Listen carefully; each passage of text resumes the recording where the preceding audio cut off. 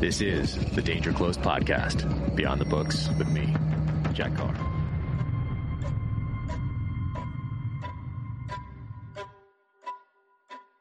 Welcome to the Danger Close podcast, an Ironclad original presented by Navy Federal Credit Union. My guest today is my friend Mark Greaney. Mark Greaney is the author of a number of Gray Man novels, which we discuss on the podcast. He's also the author of Red Metal Over There with Rip Rawlings and the new book Armored right here, which introduces a new character to the Mark Greaney universe. Awesome guy. His Gray Man novel was also turned into a movie this summer. It is out on Netflix now. It is awesome, so definitely check that out. Check out the books. And now, without further ado, Mark Greaney.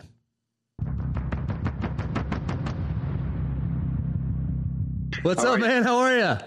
I'm doing great. How are you? Good to see you. I think you're the, I think I've had you on this podcast more than anybody else now.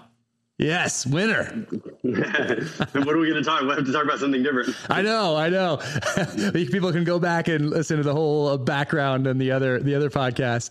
But how's it going, man? Good to see you. It's going great. Yeah, I love your new setup. That is, I want to walk around there and smell the wall. That's really cool. Come on in. Come on out anytime. It's so this is the third one I think that I've recorded from here. This is a recording week, so third one and. Yeah. Your third time doing it. So awesome. Yeah, Thanks man. For having me. Dude, of course. And you're finishing up the next novel, right? Like you're doing edits. Yeah. I'm doing edits on my 12th Gray Man right now. Well, thank you for taking time to do that. Cause I know my pleasure. Edits and deadline. And then people are asking you to do things. And it's like, I can't even return a text or an email cause it gets crazy. So thanks for taking the time. I'll make sure that I look at the clock and get you out of here so you can get back to edits. But 12th Gray Man, amazing. Yep. I want to ask you about the research trip that you just got finished doing or coming back from. But movie, yep. Gray Man movie, Netflix, awesome. How crazy, Thanks, man. It's crazy. I can't even remember the numbers, but like it's done really well. You know. It's one of those things. The critics didn't love it. The viewers did. And if you got to pick one, what are you going to pick? Yeah. I think you know the answer. I definitely know the answer. You want your audience, your readership, your viewers. But your critic score, I just jumped on real quick, is definitely higher than the Terminal List score on Rotten Tomatoes. But they're right there, which is kind of cool because they're very similar. Yours is doing great, and just anecdote, like obviously I saw it, loved it, but just anecdotally, what everybody's saying is, positive about yours. So, I mean, that's got to look good for the future too. Yeah, we'll see. It's one of those things like yours is already, they announced already a sequel that's coming out. Is it going to be the next novel with the title? Do you know, or is it like a Gray Man 2 or is it like 3, 4? Like, is that how they're going to do it? I talked to the screenwriter who's doing it, Steve McFeely, and I don't know if I'm supposed to say. That's okay. Yeah, no worries. It's one of those things. It's still kind of in the early stage, but it was funny because when I was there at the premiere in LA, I was going like, man, I hope they do another one. And like Reggae John Page kind of cocked his head. He goes, yeah, something's cooking. You don't know, and I'm like, well, I mean, I've rumors, but it was nice for them to actually confirm that they will be doing the next one. Yeah, no, that's really cool. Yeah. Great. And yours got optioned right out of the gate. So like, was it 2009 that the Gray Man got its first option? Yeah, 2009, the book came out in September, and I guess it was August. So it was like a month before the book came out. And my book wasn't a massive hardcover release by any means. It was a, mass market paperback release. It's my first book. Obviously, I was thrilled to have that, but, it wasn't like something everybody was talking about or anything like that. So I was just thrilled to have that option because that was this thing that when you went to the little book store where 12 people who don't even know you showed up because they're polite, you can say, well, it's been optioned by Hollywood. That's a good thing. And it's truly as far as I thought I'd ever get with it. And then at each stage, every time something seemed like it was making it get closer to being a movie, I kept just sort of, like suppressing my hopes, because it's like the minute I hope for it, it's going to fall apart. Yeah. And that went on all the way until Ryan Gosling was cast and it was greenlit and everything. I kept thinking it would fall apart just because I tuned myself to feel that way. No, I remember talking to you about it after like it was announced and all the trade stuff, and like I think they were actually filming, and you were still like, hey, I'm not like you were still skeptical about talking about it, and because of past experience and just knowing how things can go off the rails, Yeah. I mean, it's just, I'm a glasses half full kind of guy, and I'm like, I'm happy with what's happened already. And if more comes, then that's fantastic. And I still feel that way if they don't end up making a second one, even though that, I think it's on track. It looks like it's on track. Yeah. And then your experience, so it was over a decade, and it got optioned right out of the gate. And then did you buy it back at some point, or did you just get it back because something expired and then get to do it again, or how did that work? Yeah, that's it exactly. We extend the first studio was New Regency, and had a great relationship with them, and just never was able to get made. And they'd extended, they'd asked us to extend the option, and we did. And then it kind of came up again, and I got the rights back, and immediately there was just for the first time I was like, in 2009, I was so excited that somebody was offering, to option it. And then in 2014, when it came back around, I was having all these conference calls, like, all took place in about a week period. But like, 2 p.m., you're going to talk to this producer. At 8 p.m., you're going to go on a conference call with the Russo brothers and, and Sony and all these different things. And it was just this whirlwind of stuff that just came on. And I went with the Russo brothers and Sony. And then Sony ended up, I guess, selling to Netflix, the project, and the Russo brothers did it. So yeah, it was a lengthy journey. Yeah, it's interesting. The getting the rights back, like that's like I don't think I'll ever get the rights back to it, especially now. But but that's okay, right? Yeah, it's okay. We got got something made with the exact person I wanted to star and the exact director that I wanted, and got to be a part of it. So I got to learn so much about that process and about screenwriting, and met a lot of amazing people. So it was just a positive experience all the way around. So I can be more thrilled. But yeah, you got to do the premiere. I saw you at the premiere in LA. So that was awesome, and they did a great job with it. I mean, what an awesome movie, and seeing it up there after all that time. I mean, what were when you first sat down and saw it? Did you get to screen it at home first, or did you see it for the first time in the theater? I went to a screening in New York. I was just up there for Thriller Fest, and Netflix just arranged this little screening thing, which I didn't even know was the deal, but there was like a small theater in an office building. And I went in there with my wife and my agent, my editor, and some other people from my publishing house. And I guess there were like 8 of us in there in this theater. And, I think we signed a bunch of papers saying, we wouldn't talk about it or anything. And at that point, it was funny, some of the CGI hadn't been completed. Mm-hmm. So there would be scenes where suddenly everybody would kind of turn into animated characters for a second. I really, really liked it. I never envisioned, first I'd read the screenplay and I'd read subsequent screenplays. So I knew it wasn't going to be, shot for shot like the book. And I never expected it to be like that anyhow. And I thought it was 50%, 60% of the book. And a lot of the other changes that they made, I liked. And there were even parts in the story when I watched it, I thought, I don't know. I think my idea or my line there would have landed better than what they used. But I was like, it didn't make me mad. It actually made me happy. I'm like, oh wow, I see that I have some value to this process. So I really love the movie. I don't think Ryan Gosling could have possibly been any better in the character. He played the character exactly the way it was written. I thought the relationship between him and the little girl was done perfectly, and it would have been so easy to make that cheesy and over the top, or turn that into something that it wasn't in the book. In the book, it's about this kind of naive guy that's only trained for one thing that sort of has to care for this young girl. And of course he does it very sort of awkwardly. And they captured that really well in the book. And I thought they did a really good job. It's just, the complaints that I get, and I'm sure you see it too, is they're like, wait, Billy Bob Thornton's not British. This movie sucks. I know. Because in It's like the guy's British or one thing or another. And some of them are reasonable things. They're like, for the future movies, they'll have to go down a slightly different path than the way that I built it. And I understand that criticism.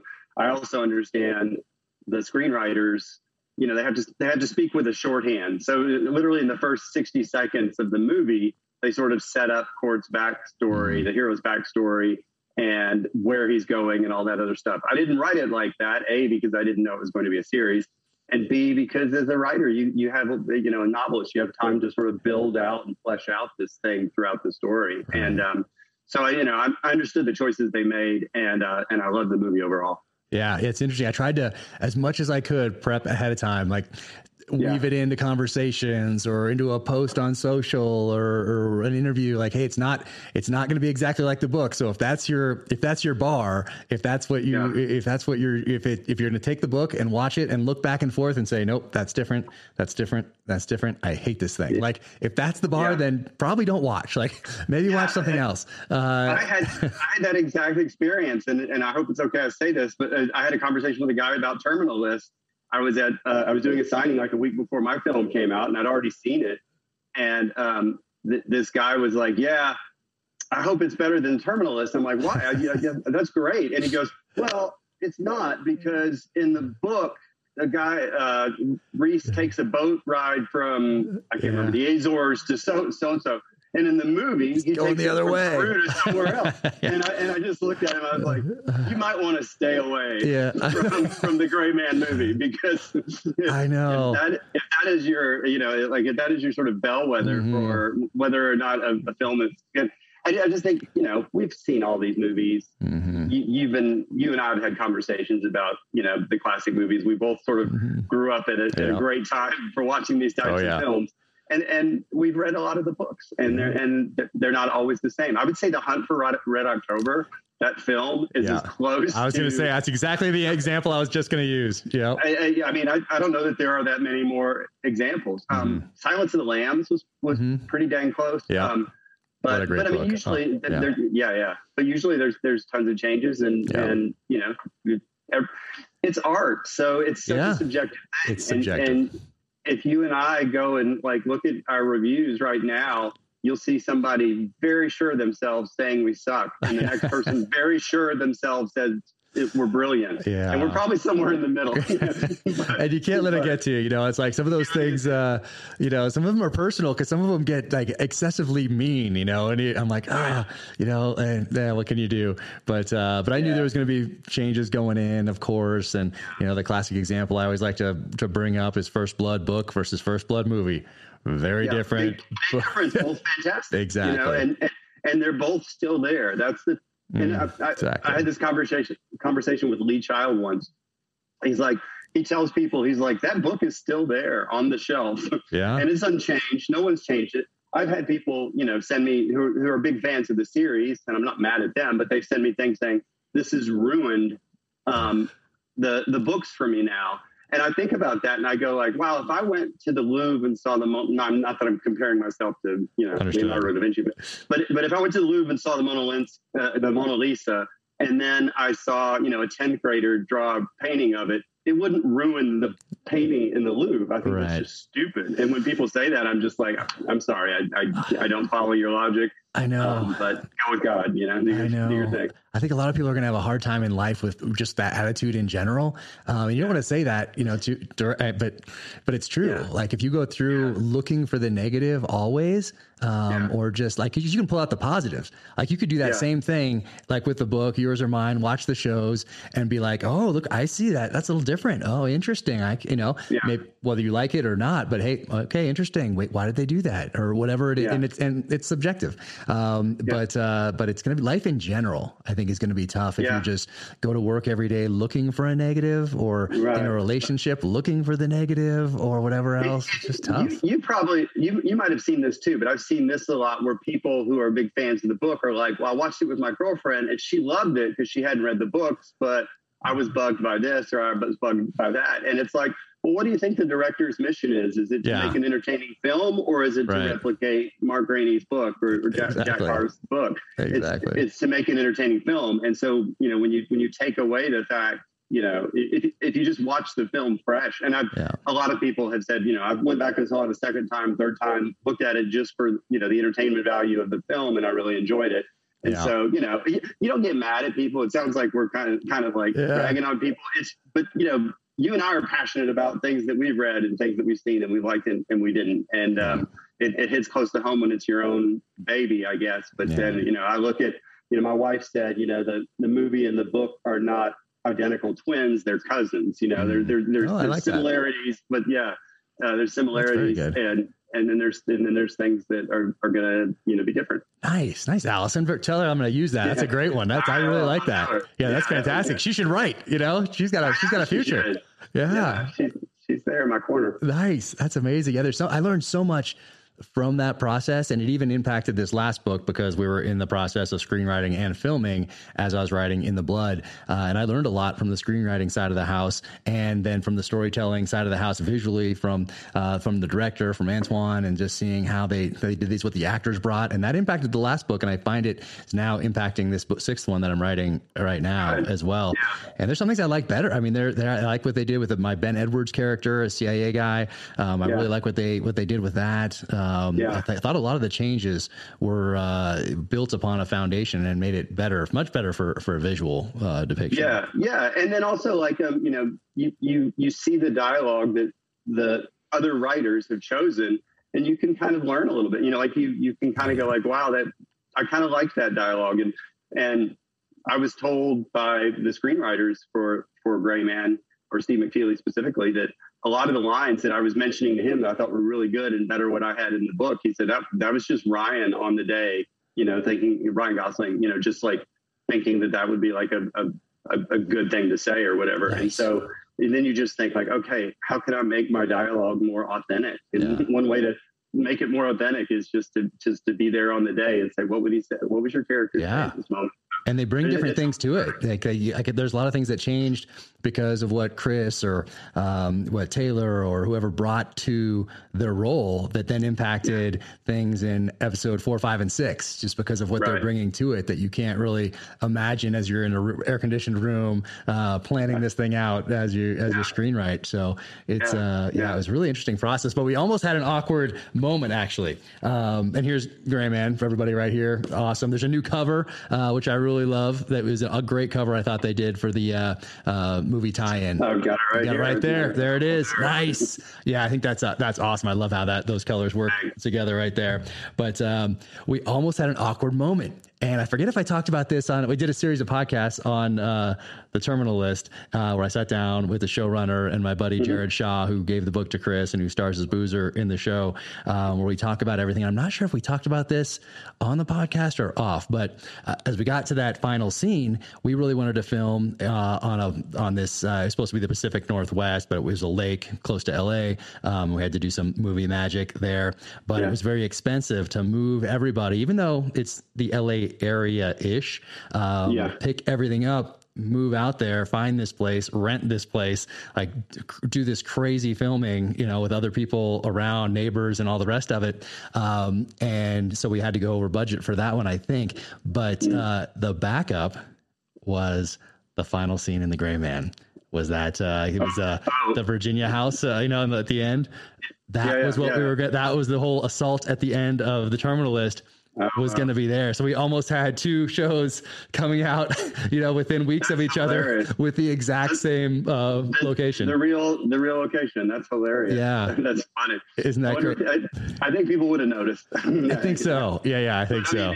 That could have been kind of fun though. You could put screenshots next to each other. But it was almost the same. We ended up filming in the place that we wanted. But that was almost...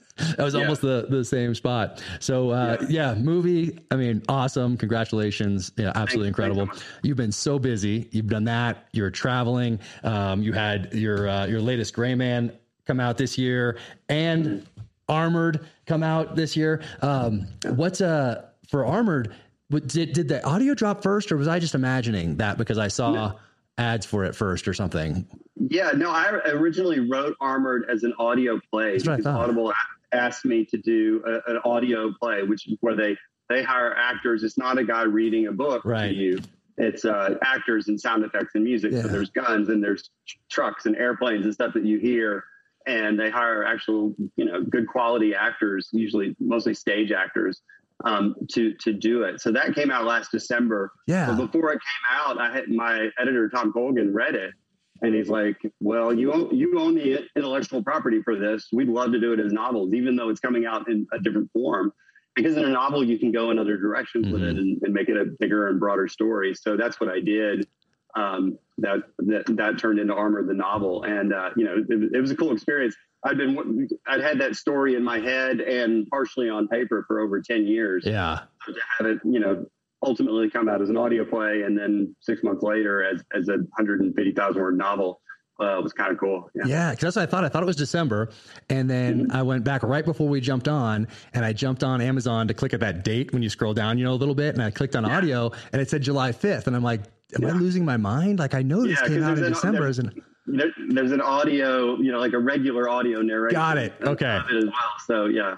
Got it. Okay. That was confusing. Got it. Yeah. So how many, so you take that script that you wrote for the audio and what did you do? Did you set it down next to your computer and then kind of look and start typing away to make the novel? What was that like? Yeah, it's sort of like that. I imagined writing the novel was going to be so much easier because I had such the blueprint for the story. Uh-huh. And I guess it was easier than just, making it out of scratch. But at the same time, every step of the way, I was like, well, I can't do this the way I did it in the audio play because the audio play, it gives you a lot of opportunities that you don't have in a book because, the emotions that the characters you can, are really like on display. Yeah. But it also has some restrictions. Like it's kind of hard to set up a complicated scene. And you know how that is like, I've got a scene where this guy has a sight line on this but this guy can't see him. And there's a third party, overwatching that.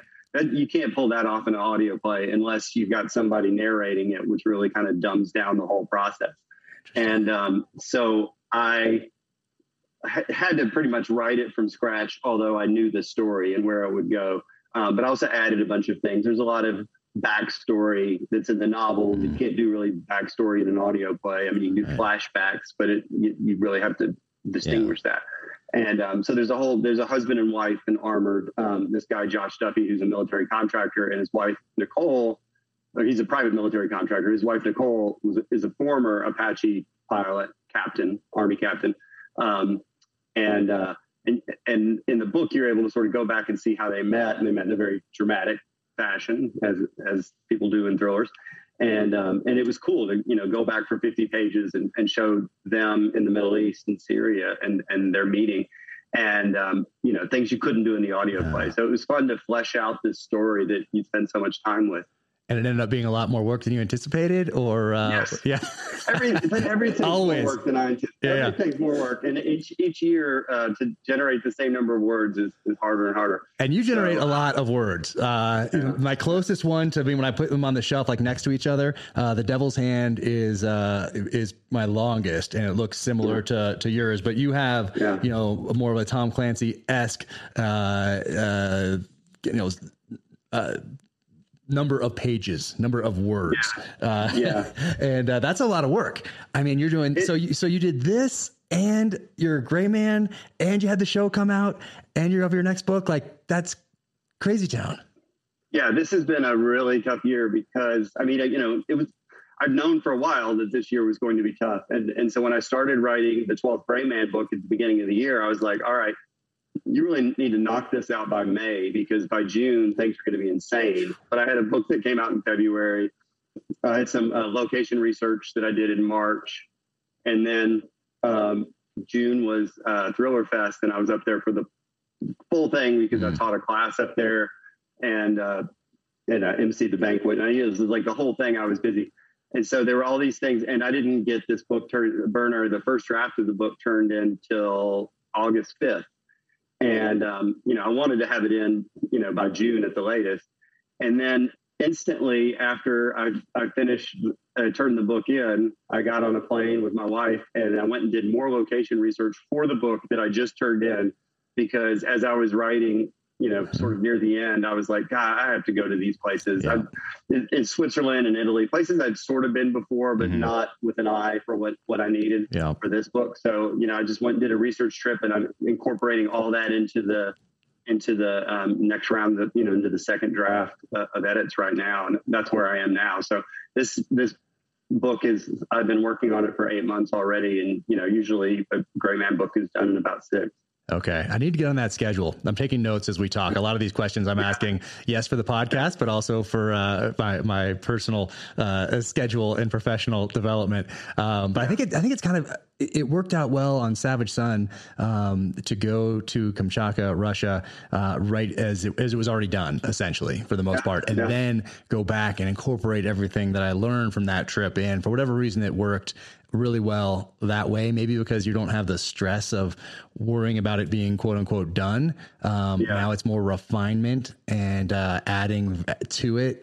So that worked out really well on that one. And then COVID hit for the next one. There was no travel, but there's on Armored. So when you're thinking about a second one maybe, and are you thinking, is there a second audio play type version and novel / audiobook, or what does that look like? I'm not going to write another audio script for Armored. I might do another one down the road because I like to do it. I like how it came out. And then, I spent so much time sort of learning how to do it. And I feel like, that's a skill set that I need to exercise here and there.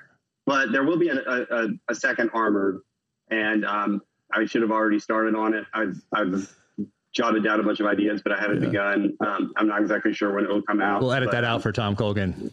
He'll tell me when it's coming out, and then I will manufacture the book. Nice.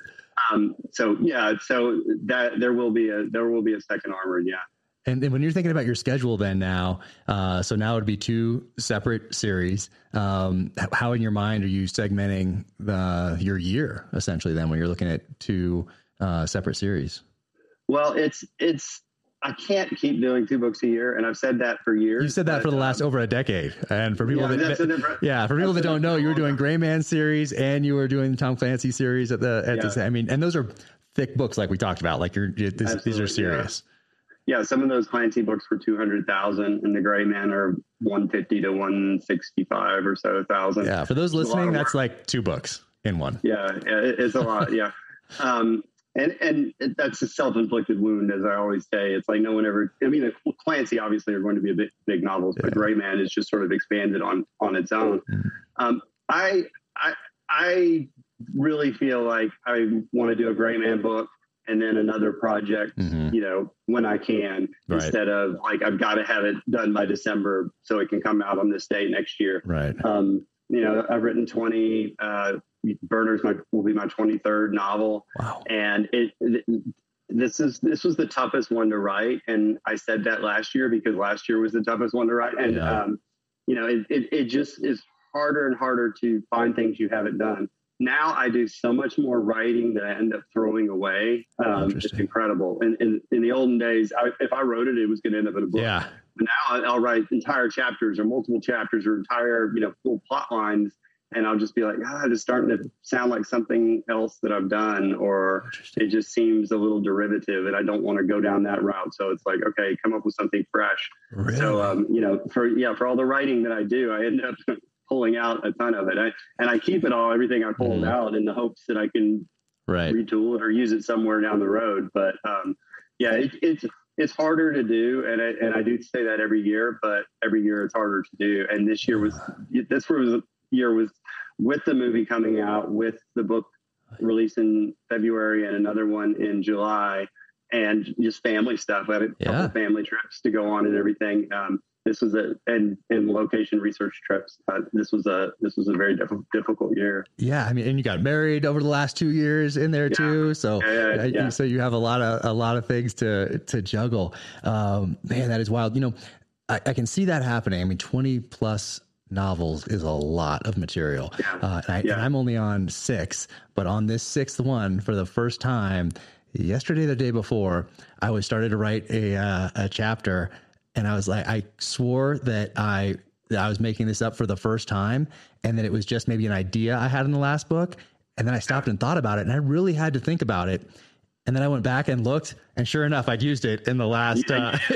I'm like, no way! Like, things are starting. This conflation that we used in the Terminal List series on TV is starting to happen to me in real life. This conflation between novels or things that I want to incorporate and have incorporated, but just think that maybe I haven't yet. So I can see how that is can become a real issue, especially over 20 novels. That's a lot. Just like you said, there's a lot of things that you sort of come up with and don't end up writing, but go like, this. And then so when you start to write them later, you're going, all right, have I done this, or have I or not done this? Or I spend a lot of times. There's a recurring character or a guy that's just coming back in the second book, a villain in my new book Burner, and he was in another book I wrote called Agent in Place. And I was like, all right, what do I remember about this guy? And I remembered some big aspects of the character, but I didn't remember enough. And I'm like, all right, I'm putting this same guy in a new book. I have to go back and read this to see who he was and how he talked and like what his, just kind of what his vibe was. Yeah. And that's not something that's just automatically in your memory banks for the rest of your life. Once you leave a book and go on to the next one, you leave a lot of that stuff behind, and it's hard to reach back and grab it. It is, even with recurring characters. Did you have a Bible yet? I've heard authors talk about having a Bible with all their characters, so you can flip to like a physical thing, and you can, maybe it's also probably digital too, but flip to a folder and be like, Court Gentry, obviously, you probably know that one pretty well, but a couple other ones like, what was the director of the CIA? How did I spell her name or his name? And go to that. And what was their background again? Where did they go to school? Like, do you have one of those? I don't yet, but I feel like I need one. I need one. It's a great idea. Our friend Brad Taylor, I know he does one. I think he's got a pretty defined. We were doing a signing together, and he's like, I'm sure Mark's the same way. I've got this blah blah blah blah blah. How it's all lined out, so I can go here. It's like all organized, and I was like, yeah, that seems like a good idea. The only thing I have is one PDF file that has all my books in it. So you can do like a word search or a name search or a location search, and it'll show you in each book. And that's actually been super helpful. No, it's been super helpful.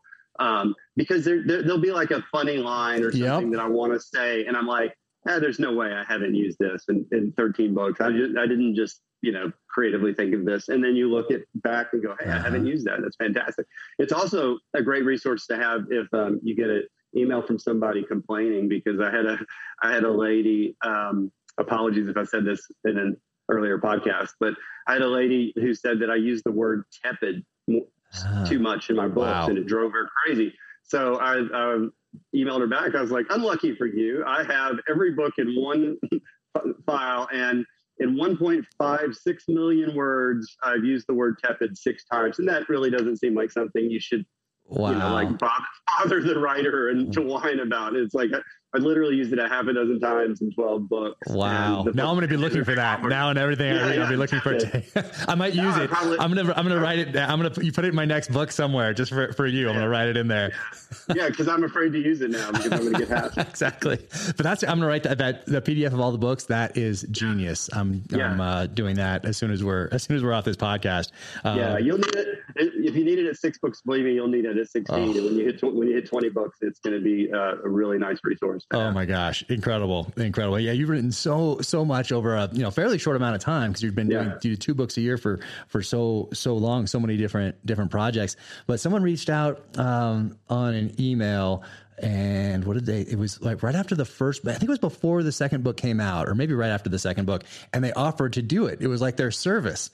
And I've gone through over the last year trying to find that email, and now there's a lot, and I can't find it. But someone offered, it's like that's their business, or I don't know if it's their business or it's just something that they have done for a couple authors. I can't really remember. But I remember thinking it's a great idea, but really not having the resources or time to really do it then. Now I was like, I need to find that person and really look, because I'd love to have a physical binder. Right now I have 2 computers. So I have one computer that is, I only write on. So it doesn't have anything else going on with that. Nothing else clutters it except for what's going on with this book. So I find that very, very helpful. But I think it would be helpful for me to have a physical binder of all these things as well. And you have these fans that are so focused on the material that I don't want to say they know it better than you do, but I mean, they know some of it better than you might. And, which is the coolest thing in the world to have created something that people, take to like that. But, they'd be better at doing it than I would, because I wouldn't necessarily know what was important in the series. Yeah, no, good point. I distinctly remember a few times when people have reached out with things like that, where you realize you have this moment where you think, wow, this person knows this storyline almost better than I do. Like, I'd have to think back on it a little bit, but they've got it. And that's a really cool thing. And that's a really special thing as an author, I think, to have someone that's so into your work that they know it backwards and front. It's really, really a cool, special thing. Routine. And I know I've messed up your routine for the day. So I really appreciate you taking time to do this. But I'm trying to figure out also my routine going forward. Now I have this podcast studio. We moved. Last year was chaos with the move and everything else and all these other things going on. So now this is the year to get organized. Do you have a schedule, like a routine for the morning where you go from like 7 to noon and you're out in that? I know you have that out pool house area where you go and write. Is there a schedule that you try to stick to, or that you do stick to regardless, or what's your routine? Yeah, I do. It's more so over time as things change. As you said, I got married and I have 3 stepkids now. So now there's carpool. School's just started back up, but my wife and I both came back from Zurich with COVID. So we both have COVID right now. So the kids aren't with us. We're sequestered, which I haven't had to drive carpool today. But usually I used to start like at 5 or 5:30 every morning, and now there's just other things that have to be done, and we have 4 dogs. So I probably really start about 7. And I write in one, block as long as I can. And it ends up being till noon or something, just like you said. Yeah. And that's usually all the writing I do, unless I'm close to deadlines, which I have been close to deadlines for the past month. The day I was in LA for the premiere, and, obviously we had to get there early and do interviews and all that kind of stuff. I started working in the hotel lobby at 7:00 that morning. And I took some breaks for some things that I had to do, but it was like 3 p.m. where I went in to, take a shower and get ready to leave at 4:45. And I knew it was going to be like that. I knew I was going to be on deadline when the movie came out. And everybody thinks you're just walking around taking a victory lap, but in the back of your head going like, I did not get my 2,500 words today. I've got to, 2,500 a day is a goal. It is. As I got later into the series, I always have it in my head how many words a book is going to be. I don't map the books out that well. I just sort of say, well, it's just sort of a couple page overview of what's going to happen. And somehow I tell myself that I know how many words that is. I'm always way wrong. So I'm like, this one's only going to be 135. Well, I'm on page, I'm at 135,000 words in, and I've got another 25,000 words to go. Yeah. So I end up having to do a bunch of words. I had a few 6,000 word days in this book. Those are tough. I've done one or two of those. Yeah, those are really tough. And then you go back the next day. You spend the next morning. Recovering. First thing Well, I'll just edit what I wrote. Yeah, and just try and see what makes sense out of that big long writing session. But yeah, I like to write sort of as early as I can, as long as I can, and then there's so much other stuff to do now with the media and publicity and all that. Hopefully do that in the afternoons when I can. Yeah, I need to do that. I need to flip my day. I think flip the schedule and get up and just start going. But I think same thing. I have carpool as well, so I got to get that. I have that break in there that's mandatory, and then come back to it. But I think I need to flip the day instead of writing late, because that's when I have it's the most peaceful around here. Right. But that's super late, and then you're just up, and I'm a zombie, and it's chaos. So I think I need to flip it. But you need to write twice as many words as most other authors, because most people will say, 1,000 words a day, and you're this long, you've got a a book, that sort of a thing. But you've got to double that. So 2,500 words a day for your books. That seems to make sense math wise anyway.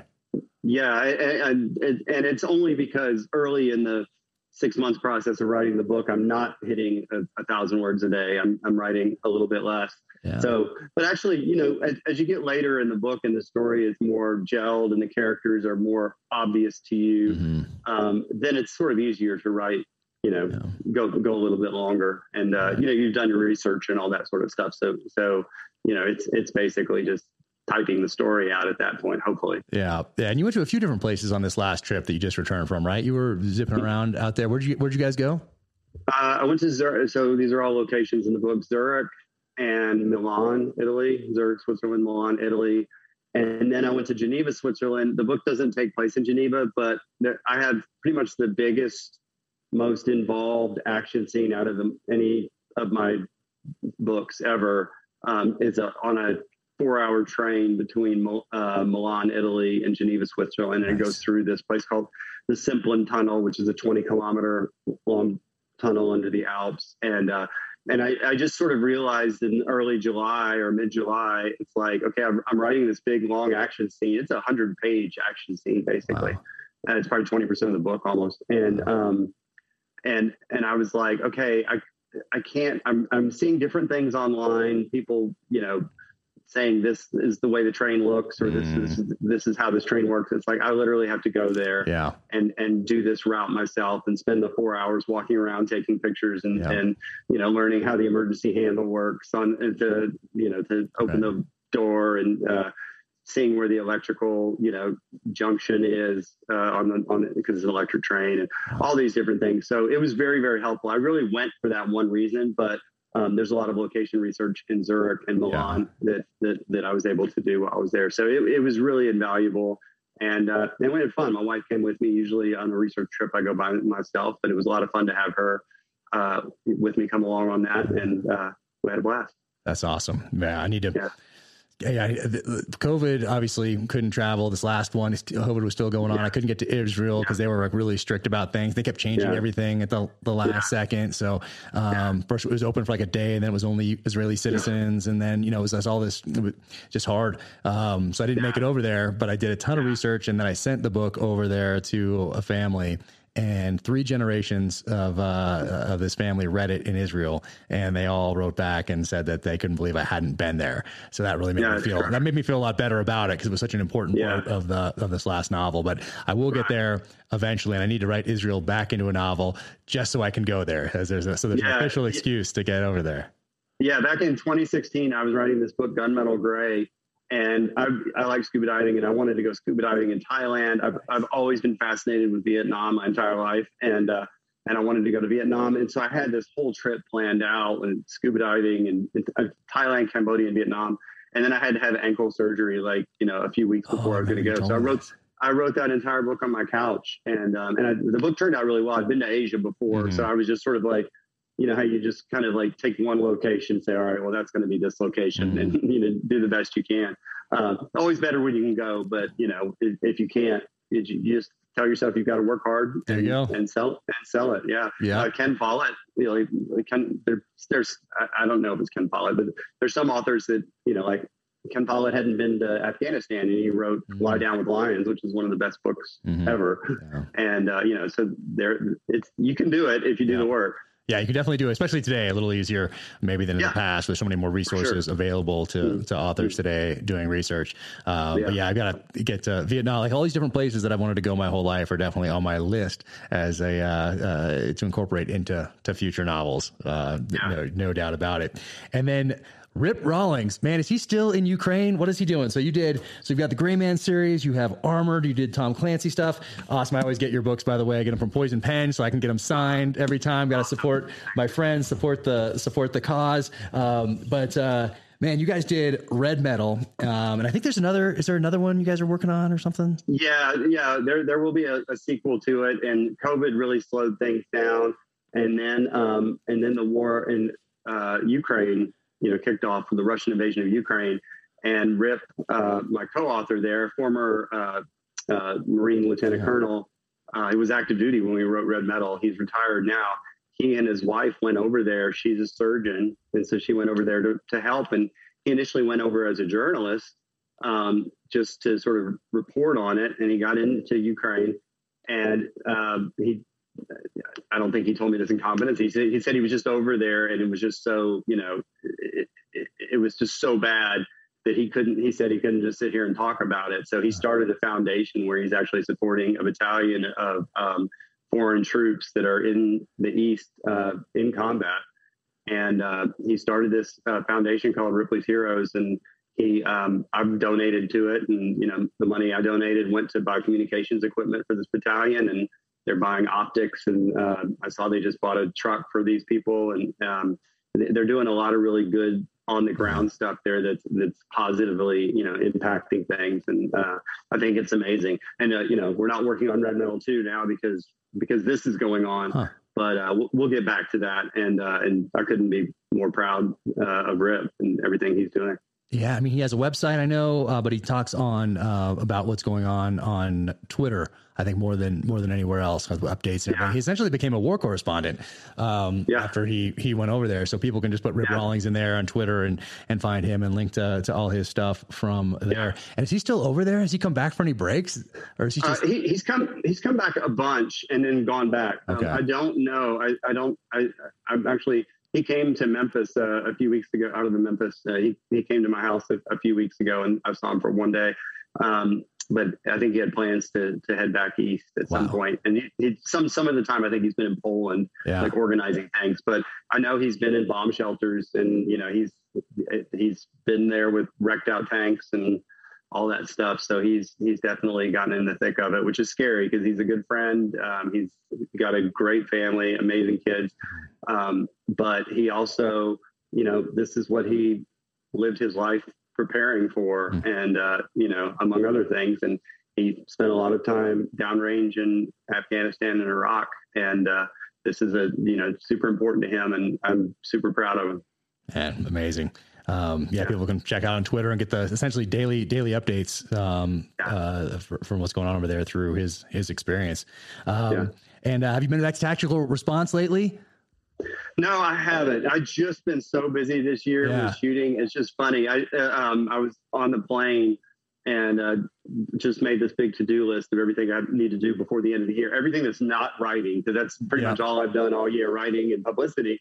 And the list was, I need to get my Generation 3 Glock 19 set up for an optic, just like my SIG has. Nice. And I need to get, like the new stock put on my 6.5 Creedmoor. So I had like literally every, and as it came down, like virtually all of my guns need something done to them. And it was like my to-do list turned just into this like armory of stuff, and every one of my guns has got some kind of screw up that I needed to get fixed. And then I'm going to do some more shooting. I have a buddy here close to me who he's trained SWAT, and he's in Mississippi, and they have a shoot house there, and he runs the whole thing.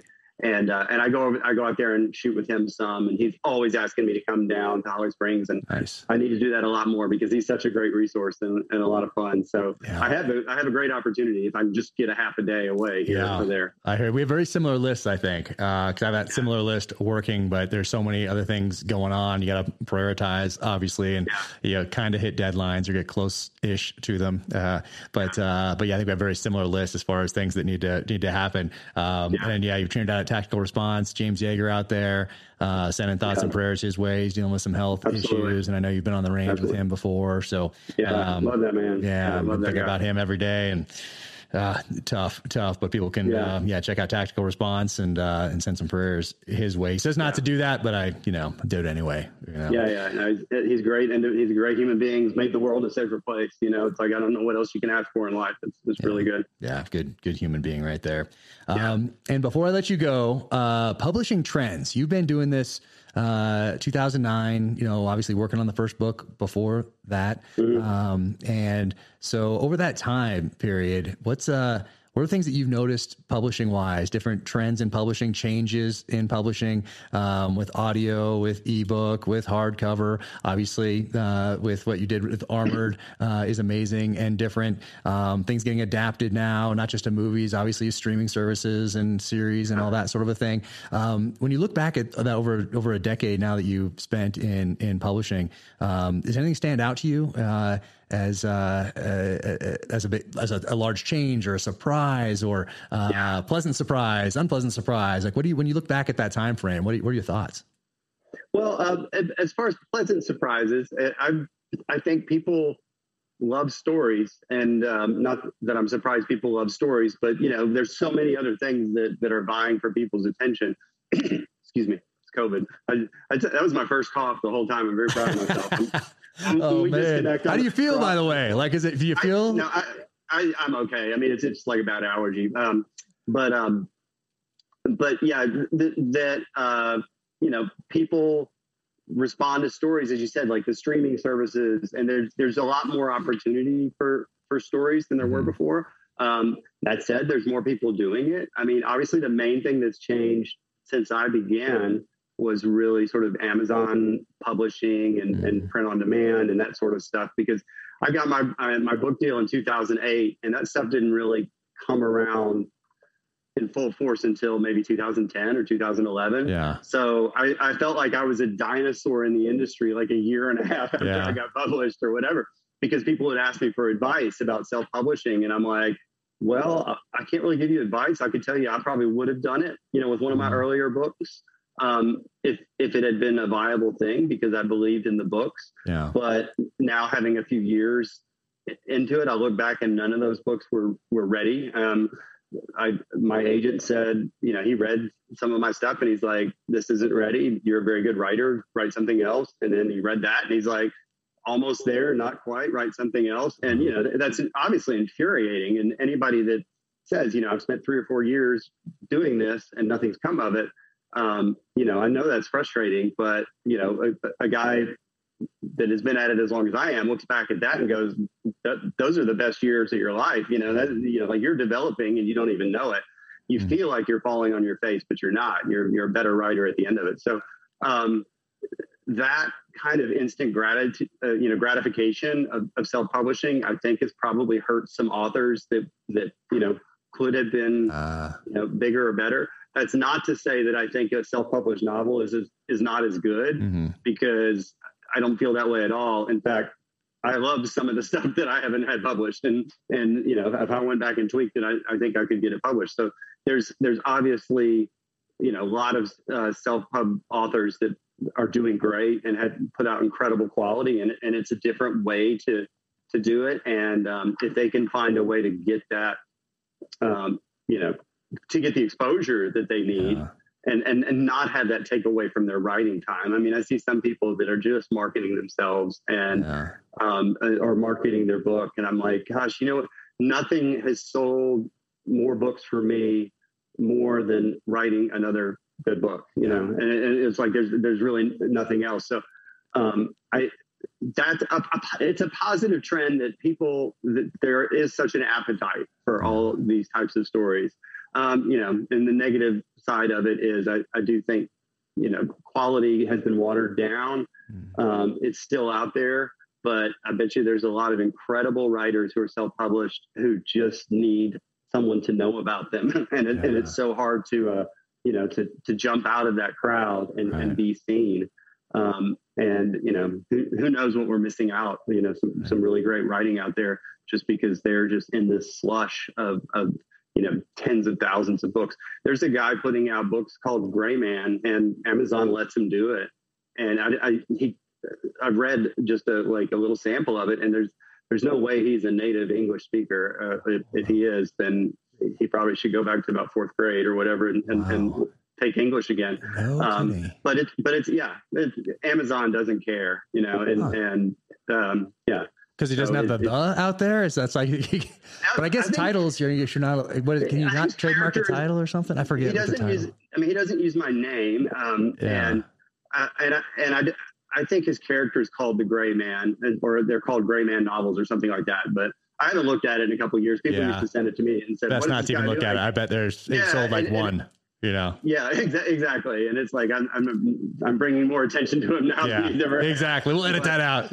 No, it's fine. I mean, there's only one gray man right here. Yeah. If you want to read his book, then go for it. But, boom. Yeah. All these ones right here. That's pretty wild. That is interesting, man. Wild. So, so this year, I mean, busy year, obviously. So now you're taking this breath for a second, maybe as you're editing, and as you're finishing these edits on Burner, which comes out in February. Is that? Yes. So it comes out in February. 21st. Yeah. Nice. And the latest stuff is all out there right now with Armored out there. Sierra 6 is out there. All the other books, all the 20 plus novels are all out there. So if someone finds you today, they have just a wealth of books that they can dive into, which is awesome. But when you're thinking about this next year and finishing these edits, what's this year look like then? Is the Rip Rawlings stuff depending on Ukraine and his schedule, maybe some Armored, another Gray Man? What else is in the works for you this year? Yeah, I mean, after I finish Gray Man 12, the one I'm doing now, I will go into Armored 2, I think, and I'll work on that for a while, and then I'll go on to Gray Man 13.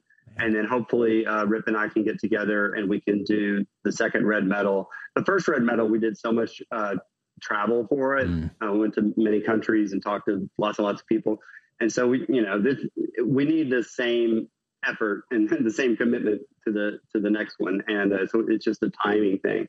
But yeah, I mean, I'll do 2 books next year, and I'll get off that train. I definitely won't. I definitely won't, agree to a schedule like that any longer. I've just done it long enough, and it's, you get terrified about the quality being watered down. People think it's like painting a fence, and if you work more hours, you'll get more books, and it's not necessarily good books. So you really want to keep quality high is more important than the quantity. Yeah, no, absolutely, man. Amazing. Well, congratulations on all of this. Armored right there, available now. Sierra 6 right here is out there. I love this cover, by the way. Thank you. Very cool. Oh, thanks. All of them are great, but that one really stood out to me. Gray Man, bam! You haven't seen it on Netflix? Check it out and read the books. Obviously, so cool. And are you on hitting BoucherCon and Thriller Fest next year, or what? Yeah, I'll be at BoucherCon in a few weeks. Nice. And then I'll go. I don't even know where it is next year, but I'll go. I think San Diego. I saw. So I can't make it this year, but I'll see you there in San Diego. I think it's San Diego next year. And then Thriller Fest, I'll be there next year in late May, I think. Great. Next time around. So hopefully I'll see you at those if I don't see you somewhere beforehand. Man, when I look back right on our pre-COVID years, it was so awesome to be able to sit down with you at a couple book signings and have our little show on the road. It's always so much fun to be at those with you, and we always have a great time. So hopefully we get to do that at some point again as well. It's always always a blast. Yeah. Well, congratulations to everything that's happened to you this year. You hit number 1, which was so inevitable, but it's nice that it did happen. Everybody saw that coming, and then the show. You and I have spent 2 years talking about these projects that someday were going to come out, and I joked, I'm like, there's going to be a point where that my movie is on TV and I'm just going to flip right by it, and that point has already happened. I'm like, I've seen it. Yeah, but it's it's a great situation to be in. So congratulations to you. Oh, thank you. Amazing. And hopefully we'll see you sooner rather than later. But man, congratulations again, and thank you for all your support over the years. And man, time for you to get back to work. Yeah. You too, bud. Awesome. Thanks. All right. Hey, take care. Talk soon. Bye. Bye. Thank you to our presenting sponsor, Navy Federal Credit Union. I have been a member since 1996. There's my original card right there. I got that at Dam Neck, Virginia, when I was at Intelligence Specialist A School at the Navy and Marine Corps Intelligence Training Center on Dam Neck, Virginia, right before I went to BUD/S. So it was boot camp, ISA school, BUD/S, and then off to the races in the SEAL team. But the entire time, to include through today, I have been a member of Navy Federal Credit Union. And now they're sponsoring this podcast, which is amazing. Crazy how things come full circle like that. Becoming a member at Navy Federal Credit Union lets you experience more. From everyday commutes to your next big vacation, the flagship credit card earns you 3 times the points on travel, so you can get rewarded for wherever you're headed next. Plus, this premium travel card has a low annual fee of $49 and 2 times the points on all purchases outside of travel, which means the rewards don't have to end even when the vacation does. Speaking of rewards, you can get a Navy Federal auto loan and reward yourself with a new car. Applying is easy. You can do it on their mobile app, online, or by phone. And it's so fast, you can get a decision in seconds. Navy Federal Credit Union has great rates on auto loans. With their car buying service powered by TrueCar, you can shop, compare, and get upfront pricing on your next new or used car. At Navy Federal, our members are the mission. Nice. I like that. Navy Federal is insured by NCUA, open to the armed forces, the DoD, veterans, and their families. Flagship rates are variable and range between 10.74% and 18% APR based on credit worthiness. ATM fees for cash advances are up to $1 at non-Navy Federal ATMs. Credit and collateral subject to approval. Message and data rates may apply. Visit NavyFederal.org for more information and to apply. That's NavyFederal.org. I want to thank my friends at Black Rifle Coffee for sponsoring the Danger Close podcast. I've been a huge fan for the longest time. Drink Black Rifle Coffee every day. And if you keep your eyes peeled, you will notice that perhaps Chris Pratt is wearing a Black Rifle Coffee t-shirt, not unsimilar to this one, in the Amazon series adaptation of The Terminal List. Now you can go to blackriflecoffee.com/dangerclose and use code DangerClose20 at checkout for 20% off your purchase and your first coffee club order. Black Rifle Coffee, America's coffee. Keep crushing. It's time to get mountain tough. Make America tough again, right there on the shirt. You know, when you go to the gym and you don't know what workout to do, I hate that. With Mountain Tough, they have created the most functional fitness programs ever designed, all delivered to your phone. Created by veteran Navy SEALs and Army Rangers, they make it convenient to go to the gym, do the prescribed workout, and get in the best shape of your life physically and mentally. As you know, if you've been following me for a while, I've been doing a lot more typing than I've been doing running or lifting or doing any functional type fitness. So this is how I'm going to get back after it. Mountain Tough. Plus, they're awesome guys. I've met them down here. We did a little podcast type interview together, and they are awesome. Solid crew. So that's what I'm going to be doing. And increase mental toughness, build muscle, improve endurance anytime, anywhere from any mobile device. Thousands of hours of testing on dedicated mountain hunters, first responder, and military personnel.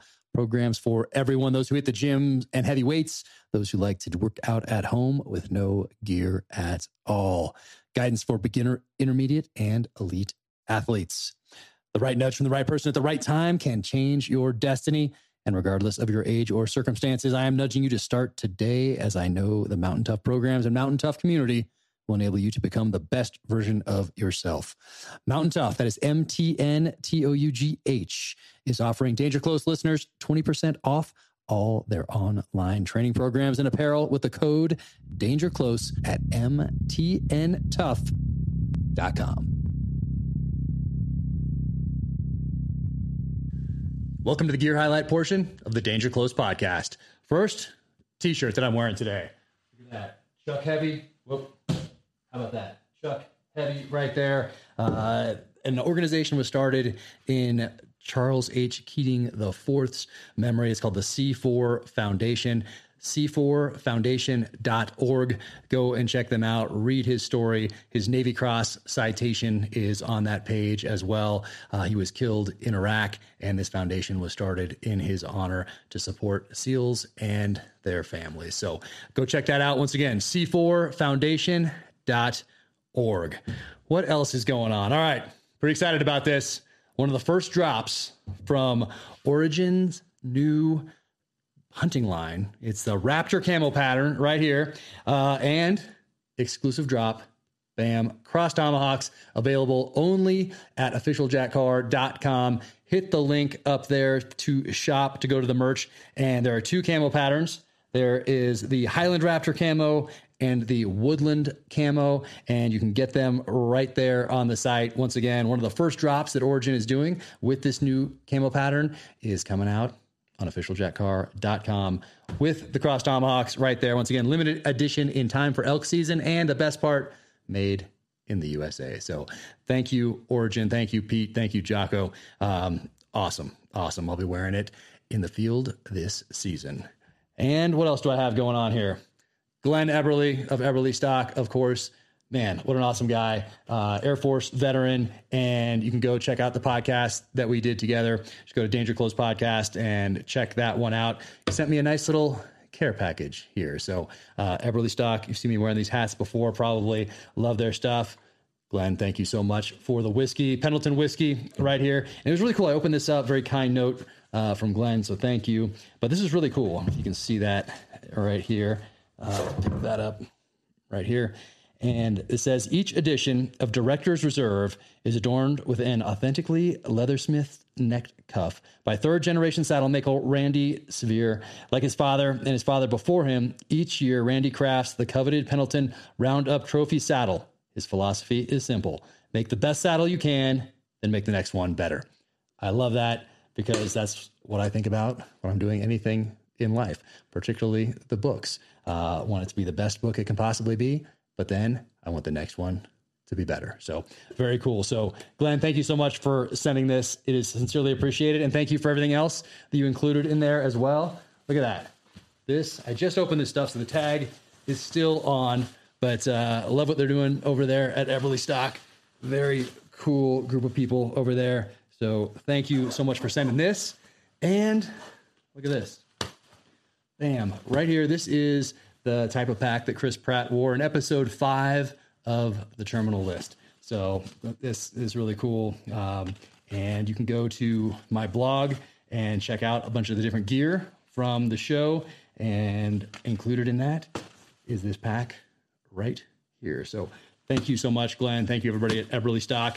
And yeah, you might have noticed Chris wearing a couple different Eberly Stock packs in the show, but this one right here is from episode 5 in our tribute to Heat right there at the end, in that gunfight at the end. So, and Glenn also was thoughtful enough to send me this book right here. I've been meaning to read this for the longest time. So thank you for sending it. And thank you for your kind note in here as well. Once again, you can find Glenn Eberly on the podcast. And that's it for today. Take care out there. Thank you for tuning in to the Danger Close podcast, an Ironclad original presented by Navy Federal Credit Union. To find out more about Mark Greaney, go to his website, markgreaney.books.com, and you spell it Greaney, markgreaneybooks.com. You can link to his social channels from there.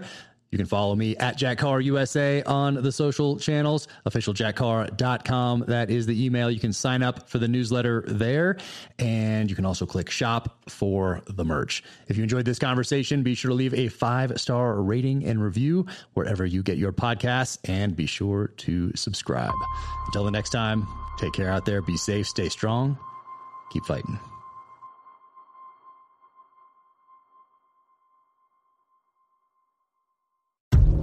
In case you missed it, on a recent episode of Danger Close, an Ironclad original, Jack Carr sat down with former presidential candidate Tulsi Gabbard. Set aside all the labels, you know, oh, well, because I've been getting asked this a lot, like, well, are you left or are you right? Are you progressive or are you conservative? What box do you fit in? Which box do you check? Completely. Are you an enemy or right. an ally? Like, what filter should I use when I'm looking at you? And, like, I've always been an independent-minded person. Always. Be sure to check out the full interview wherever you get your podcasts.